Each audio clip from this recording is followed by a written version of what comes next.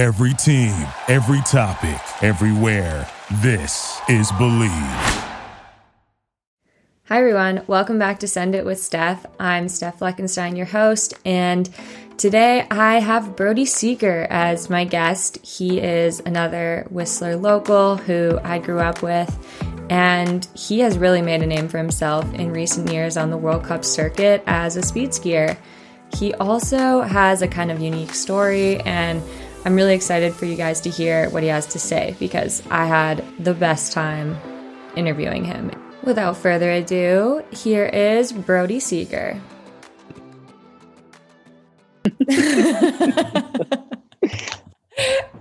Hey Brodie, thanks for coming on the podcast. How are you doing? I'm doing all right. Just trying to maximize my little bit of downtime between banging and kits. Thank God. So you decided to talk to me. Yeah. I don't know. Well, clearly, I'm not maximizing my rest. I got this huge interview to do. I'm all stressed out about it. Oh. Huge. So Kitzbühel starts tomorrow, and then is that the last World Cup before the Olympics, theoretically? Yes, it is. But our qualification for the Olympics closed after. Actually, I think today's the 18th. I think today's the official closing day. Or, well, I mean, technically, as soon as Wengen was done, that was the last qualifying race. So that is done and dusted. But we still got obviously a pretty big week to focus on before going to the Olympics. Nah, Kitzbühel's an easy hill, I hear. It's gonna be chill. Yeah. So you are from Whistler. I grew up skiing with you and your brother, but how did your process go, kind of going from Whistler where, I mean, they have a great race program, but I wouldn't say that it's necessarily like a racing mecca because of all the snow. But do you think that was kind of part of what helped develop you, like the kind of, I don't know, free ski mentality as well as racing? Yeah, it's definitely different out there. If you just look at the difference between the West and the East, I think that's one of the main things. We don't quite have that those deep roots in ski racing, whereas out there it's just the main thing you do. And yeah, for sure, I think that played a pretty big role in my pathway. I know. I mean, I for those who don't know, I came from a family that didn't really have much to do with ski racing. Like both my parents were avid skiers, but didn't have any racing background, didn't really know much about it. And we just started in the ski school program at Whistler. And back in the day that transitioned into J4, which was where you start to kind of get a little bit, they're supposed to give you a taste of everything. You do drills, you do big mountain skiing, you do a little bit of skiing in courses and not racing, but just kind of getting exposed to that. And then that's the age where you decide at like 10 years old, I think, whether you're going to go into racing or into freestyle or, just stop altogether. And at that point, what I liked to do the most was to just ski big mountain. I mean, we had this little group of rippers, and Drew Hetherington was our coach, and he was an extremely Canadian guide and big mountain skier himself, and he just took us ripping around the peak chairs, skiing POW, hitting cliffs. We're going off. We do every little drop and line on the whole upper mountain. It was awesome. It was so much fun, and that's definitely what I fell in love with first. And it wasn't until after that those couple of years in J4 that it was time to move on and figure out what was next. And they kind of encourage you to go into the Whistler Mountain Ski Club program and at least try racing. And I mean, they say it's good for your general development as a skier. And so that's what I did. We have my mom has some cousins who did some racing when they were younger as well. And they were like, oh yeah, it's great. You should definitely put the kids in that. And so that's what we did. And things just kind of rolled from there. I mean, I never at that age expected to, I didn't know what I was getting myself into. I didn't expect to end up being a racer in the long term, but I just kind of fell in love with that competitive side of it, I think, and definitely helped that I had some success from a younger age, simply because I was a pretty decent skier. I mean, for sure, all that big mountain skiing we did, and just learning how to rip up any terrain on the hill helped, and that's just the basics right there. Yeah. You also grew up with such a good group of not just racers, but skiers. And I think that makes a huge difference. Like, you had a huge group of boys and girls in Whistler, but also just in BC. Like, your BC team group was so stacked. I mean, so were some of the years after, but I feel like yours was a really big year of like you and Broad and, all those guys. Yeah, it's kind of funny. We definitely had some specific years that were really strong, and others that didn't have a ton of people. Like the 95 year in Whistler was quite strong, and well, in BC in general. Then my brother's year and your year, 97, also had a great strong group. It's kind of funny how that works, but yeah, maybe your parents should have had more kids. I would attribute. You guys seem to be the common denominator. Yeah, it's a common denominator. Oh, yeah. Interesting. You said it, not me. Yeah. Those Seger boys. I think hands down, that played a huge role in not only me enjoying the whole experience, because it was a fun group to be with, and we pushed each other. It was competitive, but we were also just friends and out there having fun. But it just elevated everybody's skiing. We had quite a strong group in the Whistler Mountain Ski Club in my first year FIS still, like, but even by that age, when we're 15, 16, it's, the numbers are definitely whittling down, I think there's quite a big drop off when everybody gets to FIS, and it's time to decide if you're going to really take the sport more seriously. But we still had a pretty big, strong group at that point. And I remember the majority of our group being at the spring selection camp for BC team that following that first season of FIS, which was really cool. And of course, not everybody made it, but I still went on to the BC team and ended up having a group of guys for the next 3 seasons that, again, we're super close. I mean, a bunch of them did come from the Whistler Mountain Ski Club, and it's that group of friends that, as you go on through life, it kind of doesn't. It feels like it doesn't really matter how long you don't see each other for. You when you do hang out, it's kind of like no time went by. Like it's a cool bond for sure. Yeah, I think that you guys had something really cool, and it was also cool to watch, like, how many of you kept making it to the next step, because I think that, like, very often, even if you have a talented group of kids, it tends to dwindle pretty quickly. And I mean, if you look at even just my age group of girls as an example, like, we had 9 girls try out for the BC team my first year, and then that year we named 7, and the next year we named 3, and the next year there was 2. Like, and each year it just seems like it doesn't always go as, like, people don't always go on the same trajectory, I guess. So it was cool that your group kind of stuck together, and maybe that was because you had such a tight competitive bond as well. Well, I think our sport has so many factors that go into somebody actually making it, and it's really hard to say. For sure. I mean, it's easy to say it's different for everybody, but to actually consider every little thing that goes into it is quite hard. Some people just maybe get to a point where they feel like they might have outside pressures to go to school instead and use their sport to get a good scholarship, or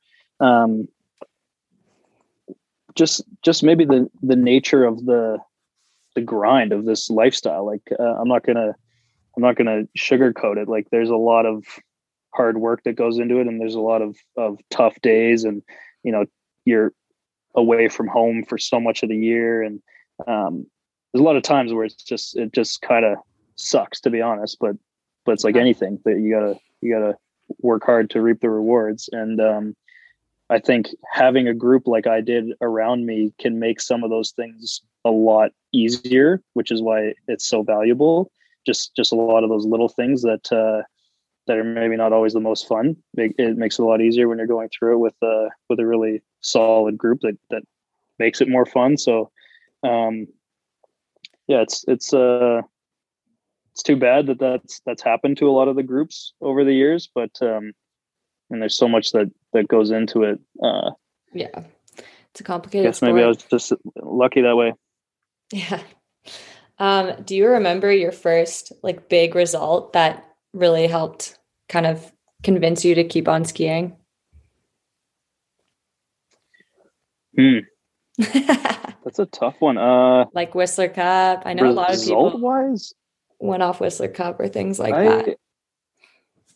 I think if I went off Whistler Cup, I probably would have been long gone by now. To be honest, Same. I had a 10th place in K1 Whistler Cup, and that was the best I ever did. Yes, so legendary. Yeah, we're not going off of that. I never made Team Canada. Well, honestly, that's a good lesson for all the kids listening. Like, Broadster did not make Team Canada, so you gotta be perseverant to get through this sport. No, I didn't, but absolutely, that was. I would still say that those years were pretty crucial for me because I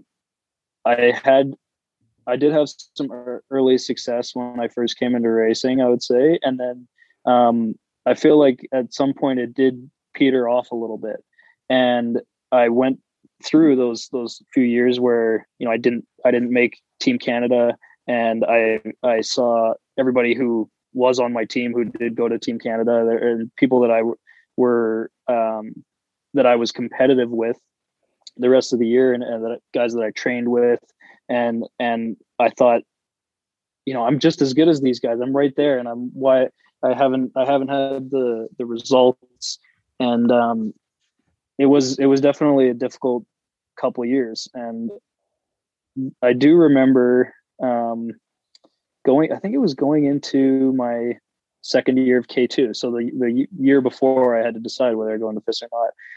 And I had Jamie Finlayson as my coach. And up until this point, I had never gone to summer training camp, like on snow glacier camp.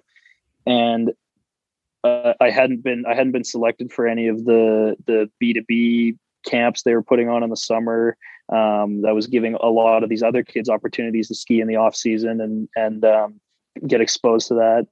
And he kind of helped guide me, I guess, through the process of deciding whether I want to take the next step or not. And he came to us with he was the first coach I had that had personal national team experience, and he kind of instilled that sense of drive in me, I guess. Like, do I want to take the next step? Do I want to know what it takes to do that? And that was the first off season that I went to a camp in Mount Hood, and I dedicated myself a lot more to it. And I came back the next season, and then the results started coming. And, I think I was always a good skier through that whole period, but maybe it was not consistent enough. Maybe I just didn't have the reps, to put it together every time on race day. But I came back that next season, and I had a lot of really good results. And it was funny because people were all of a sudden going, "Oh man, who is this kid? Like he's not even a B2B kid. Like he was never on the list of like the top athletes in our province or whatever." And I'm like, yeah, well, I was just on the outside watching that and thinking, damn, I should be there, and I can be there. And yeah, that was, I would say it was more based on that whole experience than any specific result I can think of that kept me. in it and kept me moving on to the next step. That's so cool. I really think that coaches or just athletes who have national team experience need to be more utilized by clubs and with younger kids, because like I feel like I went through a similar experience where you don't really understand what it takes to be a top level ski racer or even just a competitive fist ski racer, because it's such a weird sport that it's really hard to understand it unless someone with experience is like explaining it to you. Especially as North Americans and exactly. Without West the culture. Coast kids, like, yeah, it's so weird to think about now, considering we spend so many months in the summer in, on a glacier in Europe or in South America or something, to think back to those days when it was like, what are you talking about, ski in the summer? Like, it's summertime. Yeah, I'm going biking, like what? It's so, but that just wasn't, we had no clue, No. Yeah. And that's, yeah, for sure. That's a huge difference in just where we come from. Like, compared to the, when we are at those glacier camps in Zermatt or Saas Fee in the summer, and you see like a million little kids, and I'm like, Jesus, you never see this in Canada. Like, when I was that age, I was like, what are you talking about, ski in the summer? That's ridiculous. Yeah, I want to play games. I want to go bike. Exactly. Yeah. Jeez. Yeah, it's crazy. So you made it the BC team after first year FIS. Is that what you were saying? Yeah, I did. And you spent 3 years there before you made the national team. And would you say, I mean, obviously to make the national team, you have to have some pretty great results at NORAMs. And I mean, did you race in Europe when you were on the national team? I mean, on the provincial team? Sorry. Yeah, actually, my first year on the provincial team with Brandon Dijksterhouse, that was a big objective of his with our young group, was to get us to Europe. That was my first. We went that January of that season, and that was my first exposure to any racing in Europe. And I think he was onto something there, because no doubt that was a huge eye opener for all of us who went on that trip. We also just happened to have an absolutely insane month there. Like, it was dumping snow all over Europe, and we were just chasing races. We'd drive 4 hours to one place and then show up. The race would get canceled the next day. We'd hightail it somewhere else. We'd try to squeeze in a little training here or there. We did something crazy. Like, we slept in like 16 different beds in 21 nights or something like that. So nice. Not only was this trip just a total gong show on its own, but we're experiencing this whole thing for the first time in Europe. And that's kind of actually how it is sometimes there. So it totally is. Yeah, experiencing that and showing or seeing for the first time how, we could drive 5 hours and be up some little valley in Italy and thinking like, where the hell are we? We're in the middle of nowhere. And then all of a sudden there's a little ski hill there with one run. And you're like, what the hell race is this? Like, this is so weird. And then, you know what? Turns out there's 120 guys in the race, and it's injected. And it's like every single person there is absolutely sending it like they're going to win the race. And we show up and we're like, holy crap, what is this? It was eye opening for sure. Yes. And there was one race we showed up for these 2 slalom days, and it was the first time I had been on full injection. Like, it was slick. And in those 2 days I skied, I think, 5 gates. The first day I made it to the second gate. The next day I made it to the third gate. And we had a hard look at ourselves after that race, those 2 races, because I don't think any of us finished either day. So everybody either went out first round or second round. We decided, you know what, we're going to actually not go chasing more races over the next couple of days. We're going to stay here for a couple of days and just train on this, because this is whack. Like, we have never seen anything like this. So yeah, that whole trip in general was pretty cool. And then I thought an interesting thing was that same season after that, in that spring, we did, I did a bunch of my first racing out in the eastern states, and I feel like I saw a lot of the same stuff out there, like just more competitive, more stacked fields, or I guess I should say more depth. And I think that was interesting to see too, how that is even just across our continent on the other side, where the culture is a little bit different around the sport. I think it feeds into that a lot as well. Like it just did seem like there was a lot more depth, and kind of in the same way as Europe, how it seemed like every guy in the race was just absolutely sending it as hard as they could, like they're gonna win the thing. And that was the most valuable thing that we took back from it, I think. Yeah. I mean, when there's not 30 centimeters of powder every other weekend, like in Whistler, you probably take ski racing a little more seriously. Yeah, that's for sure going to be one of the biggest challenges there too. Yeah, Europe is crazy. I do not think club kids or just younger FIS athletes understand how important experience in Europe is, because like if your first European experience is in, I don't know, a Europa Cup or World Juniors or something, like that is a huge slap to the face, because it's so different. Yeah. Just so many more people. Yeah. It's just kind of, I wish, but like, how do you instill that? You know, I know I still get the opportunity, like the odd day here or there, to ski with the club kids at home in Whistler. I wish I had time to do it more. Of course, we're never there these days. But yeah, and you can see they just don't have the same. They don't get it the way the Europeans do from a young age. Like it's more of a social thing, but like how do you instill that in somebody? You can't just be like, you know, you can't be the drill sergeant. You gotta take it seriously. Like that. I don't know. I think you have to make it fun. You have to make it a fun, healthy, competitive environment, and hope that they, I guess, develop the drive to get there on their own.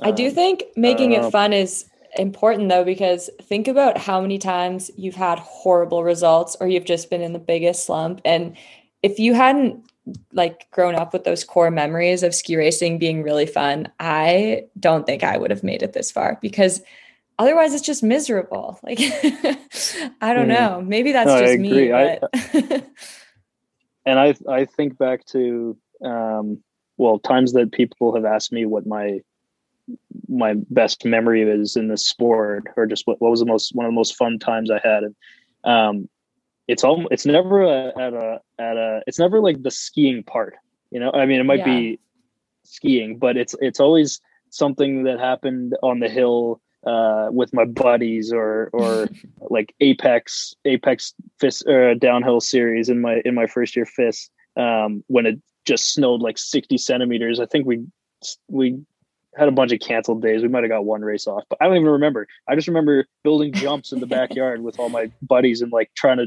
send backflips and jumping off the balcony into 2 meters of snow and skiing POW. Like, you know, it didn't have anything to do with the racing. It was the guys there and the good times. And for sure, yeah, I agree with you. That is important. Yeah.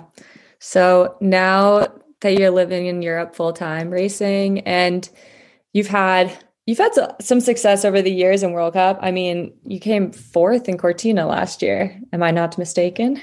Mm-hmm. World champs. Fourth.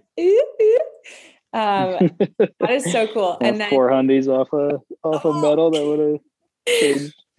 Your time's coming. The medal is coming. You can look at it either way. Yeah.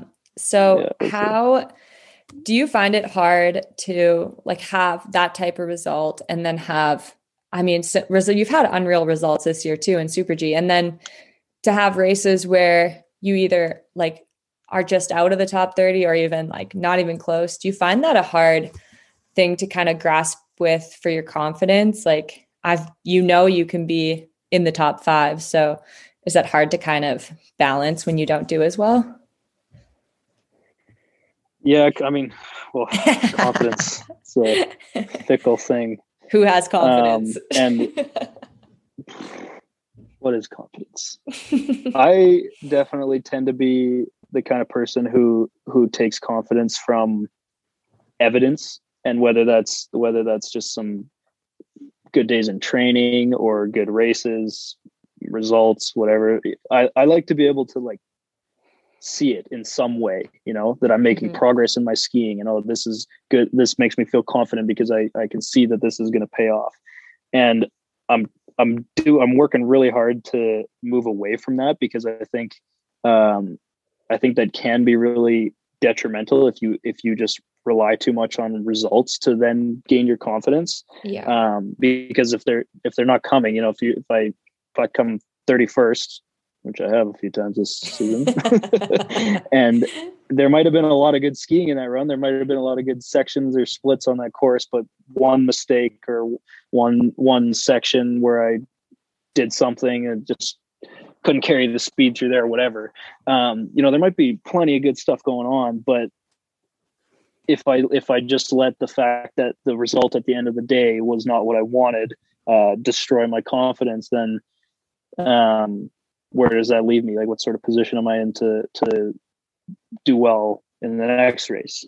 So I'm working really hard to move away from that sort of results-based confidence and figure out what it takes for me to be confident without that. And yeah, for sure, it's been up and down this season. Yeah. I mean, the sport at this level in general, like you said, I know I have the potential to be top 5, but it is like a crazy competitive field in on the men's speed side. So yeah, it does seem. Does it seem like World Cups are tighter this year? I swear there has not been a top 30 that is like more than 2 seconds out. It's unbelievable. Yeah, we've definitely had a lot of tight ones, and then Valgardena Super G, for example, where it was pretty cinder course, not a whole lot to it, and margins were super tight. I can't remember what the top 30 was, but I just know that I was in 13th, and if I was like 0.2 faster, I would have had my first top 10. But you could look at it the other way. If I was like 0.2 slower, I would have been 25th, and I wouldn't have been happy at all about that. And we're talking about tenths of a second here. Like it's crazy. So you can't rely too much on that. But yeah, for sure, I will say I've been working hard to figure that out a little bit, because if I'm really honest at the moment, I feel like I have more confidence on my Super G skis than on my downhill skis. And I cannot even figure out what that is. Like, to me, it's not that different. And I don't know why that's a thing. And it's been a bit of a battle this season in downhill, feeling like in the off season, I did make some really valuable gains, and I think I closed the gap in a few places that I really wanted to address this summer.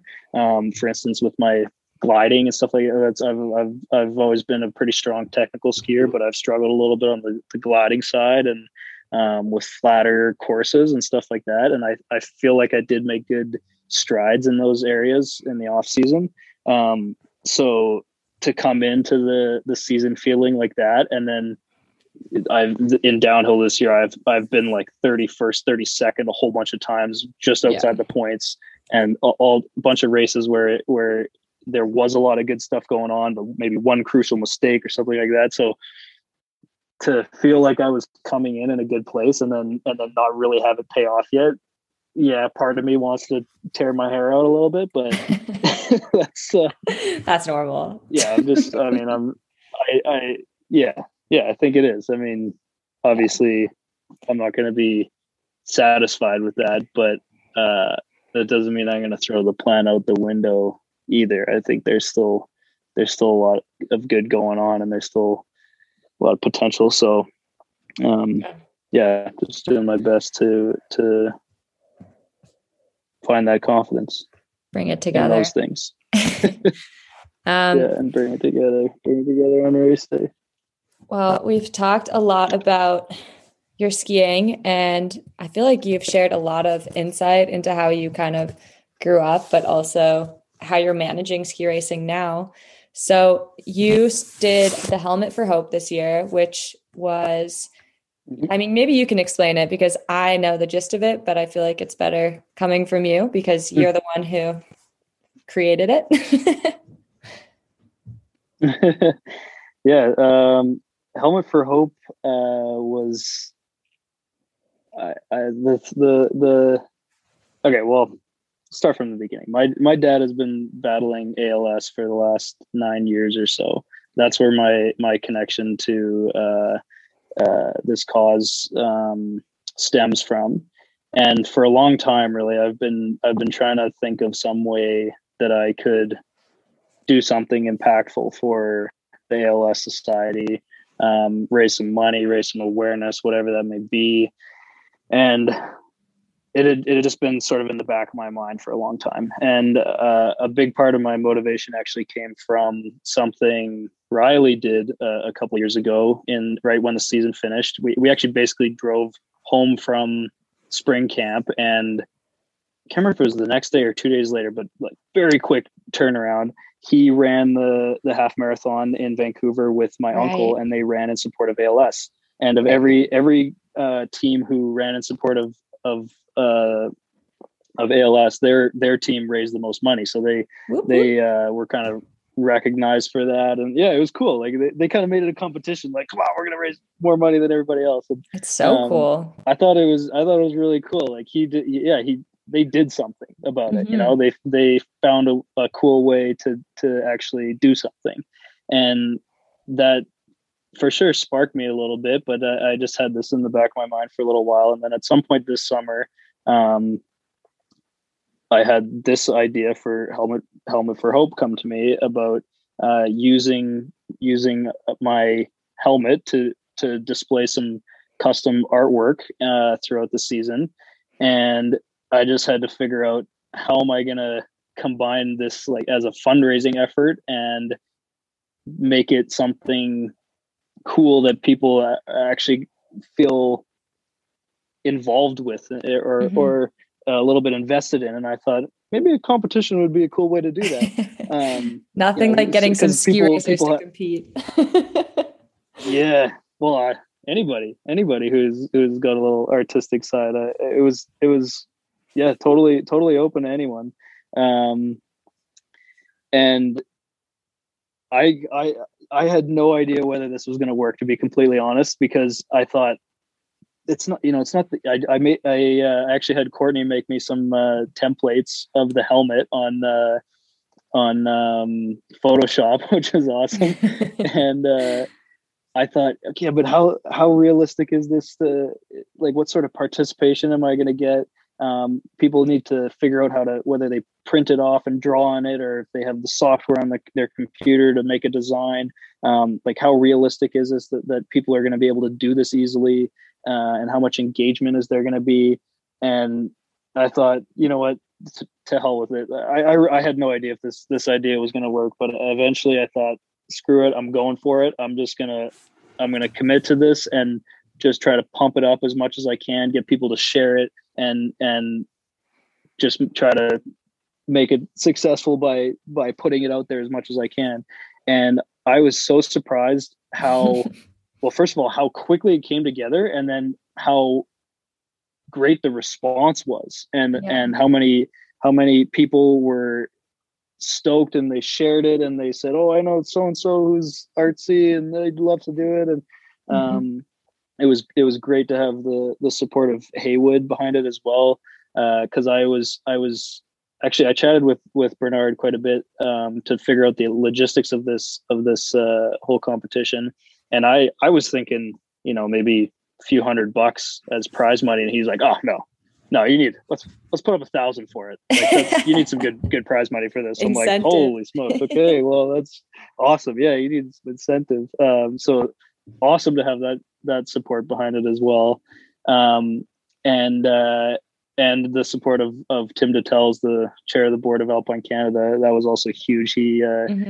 He put up $5,000 of matching funds for the donation side of it. And this all came together. First of all, this was Thanksgiving. This was right before Thanksgiving weekend in October, and I was flying right after Thanksgiving weekend to Austria for another camp.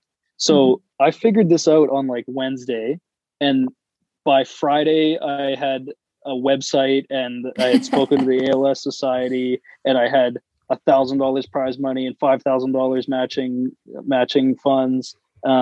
This all happened so fast, and then I was on a plane to Europe, and I posted the video to take it live the day that I got to Europe. It was just totally crazy how fast it came together. So I was definitely a little like stressed about how it would go, and then when everybody was excited about it and shared it around, and I started getting submissions coming in, I was like, whoa, this is cool. This is actually working out really well. And I'm thinking maybe I need to make this an annual thing, because I think so.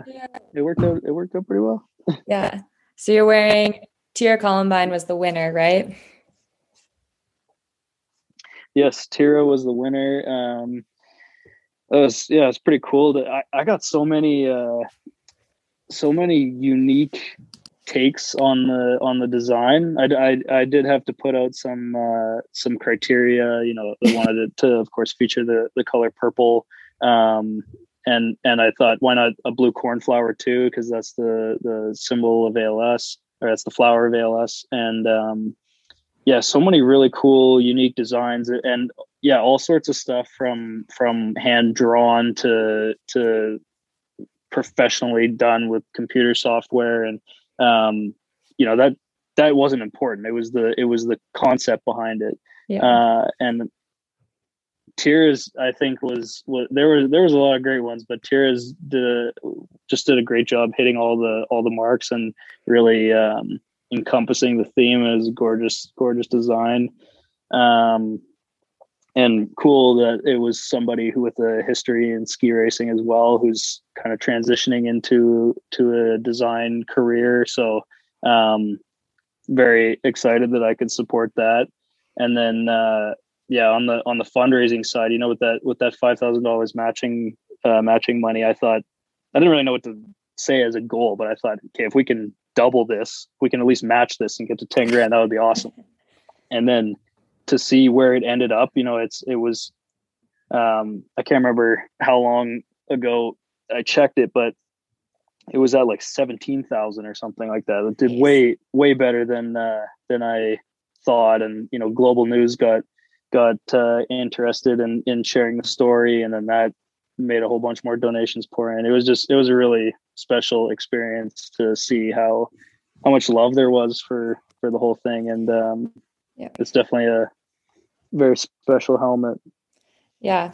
I think that you and your brother have done a really good job of showing how athletes can be more than just athletes. Like, you guys took a situation and a cause that was very personal to you and close to your heart, and you showed people that if you're willing to like put yourself out there in a way that maybe you aren't super confident in or comfortable sharing, that you're going to kind of create a new community. And I think it's really cool that you guys used your athletic platforms to kind of bring attention to a different type of cause.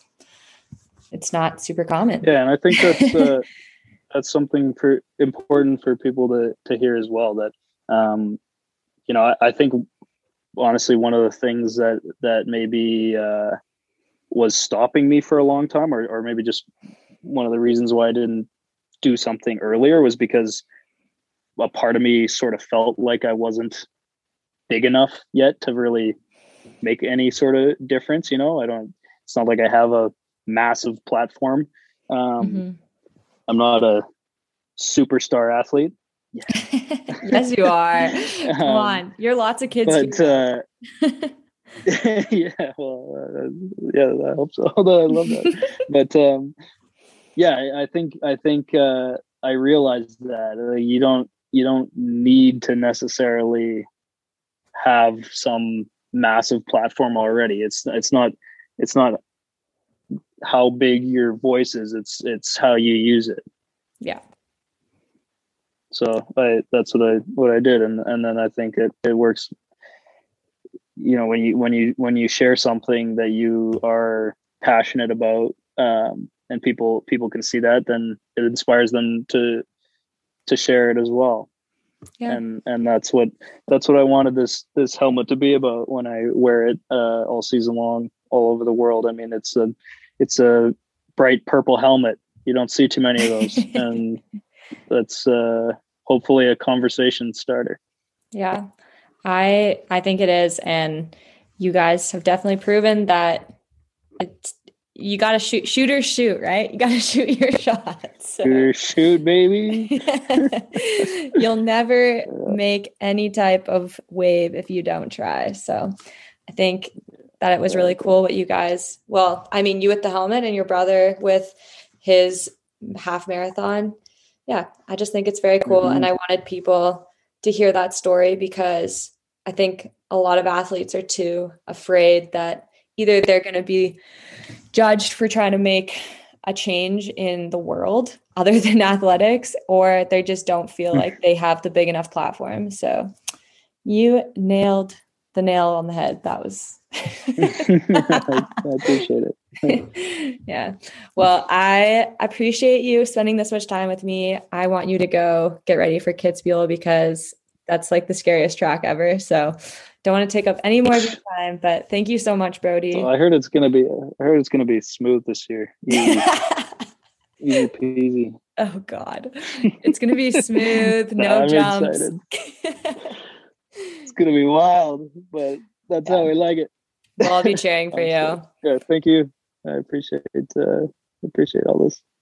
I'm really glad that Brodie decided to come on the show because as you guys heard, he has a pretty unique story, and I think that it's really great that he was able to share kind of his own insecurities about starting a campaign for Helmet for Hope and not really believing that his platform was big enough, but then just realizing that at the end of the day, any platform is big enough if you're willing to try. Brodie was actually just officially selected for the Canadian Olympic team for Beijing. So we're wishing him all the best at the Olympics and praying for good results and an awesome experience because he really deserves to be there and he has clearly put in the work. So we can't wait to watch him, but thank you so much for listening to this episode. Make sure to tune in every week for new episodes and cool new conversations with interesting people. So I'll see you next week.